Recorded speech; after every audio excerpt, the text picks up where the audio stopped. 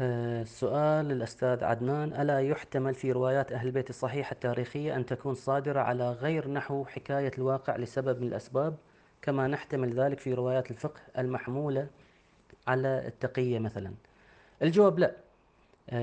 أصلا حتى الروايات التقية هي مو كذب في النهاية. أهل البيت يصرحون أنه هو ما يصدر عنهم إلا الحق، ويصرحون أنهم ما يكذبون، وأن الكلام إذا صدر عنهم له 70 وجه، لهم في جميعها المخرج، وأنهم ما يكذبون، إنما يستخدمون التورية، صح؟ فمعناته الرواية التاريخية والرواية الفقهية ورواية التفسير ورواية العقائد كلها نفس الشيء. كل الروايات الصحيحة الصادرة عن أهل البيت هي روايات واقعية.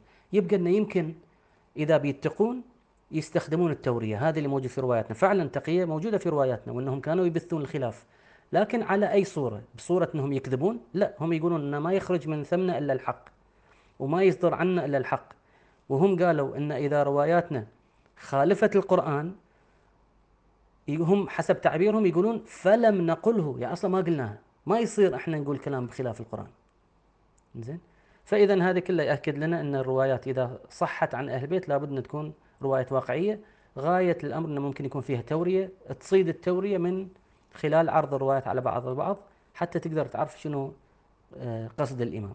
وهذا الشيء موجود حتى في القرآن الكريم، عندنا آيات تعارض بعضها البعض، نقدر نعرف قصد رب العالمين من خلال هذه التعارضات اللي موجودة. نحط الآيتين مع بعض ونقعد نقراها لما نصيد القصد منها. هذه، ونسألكم دعاء.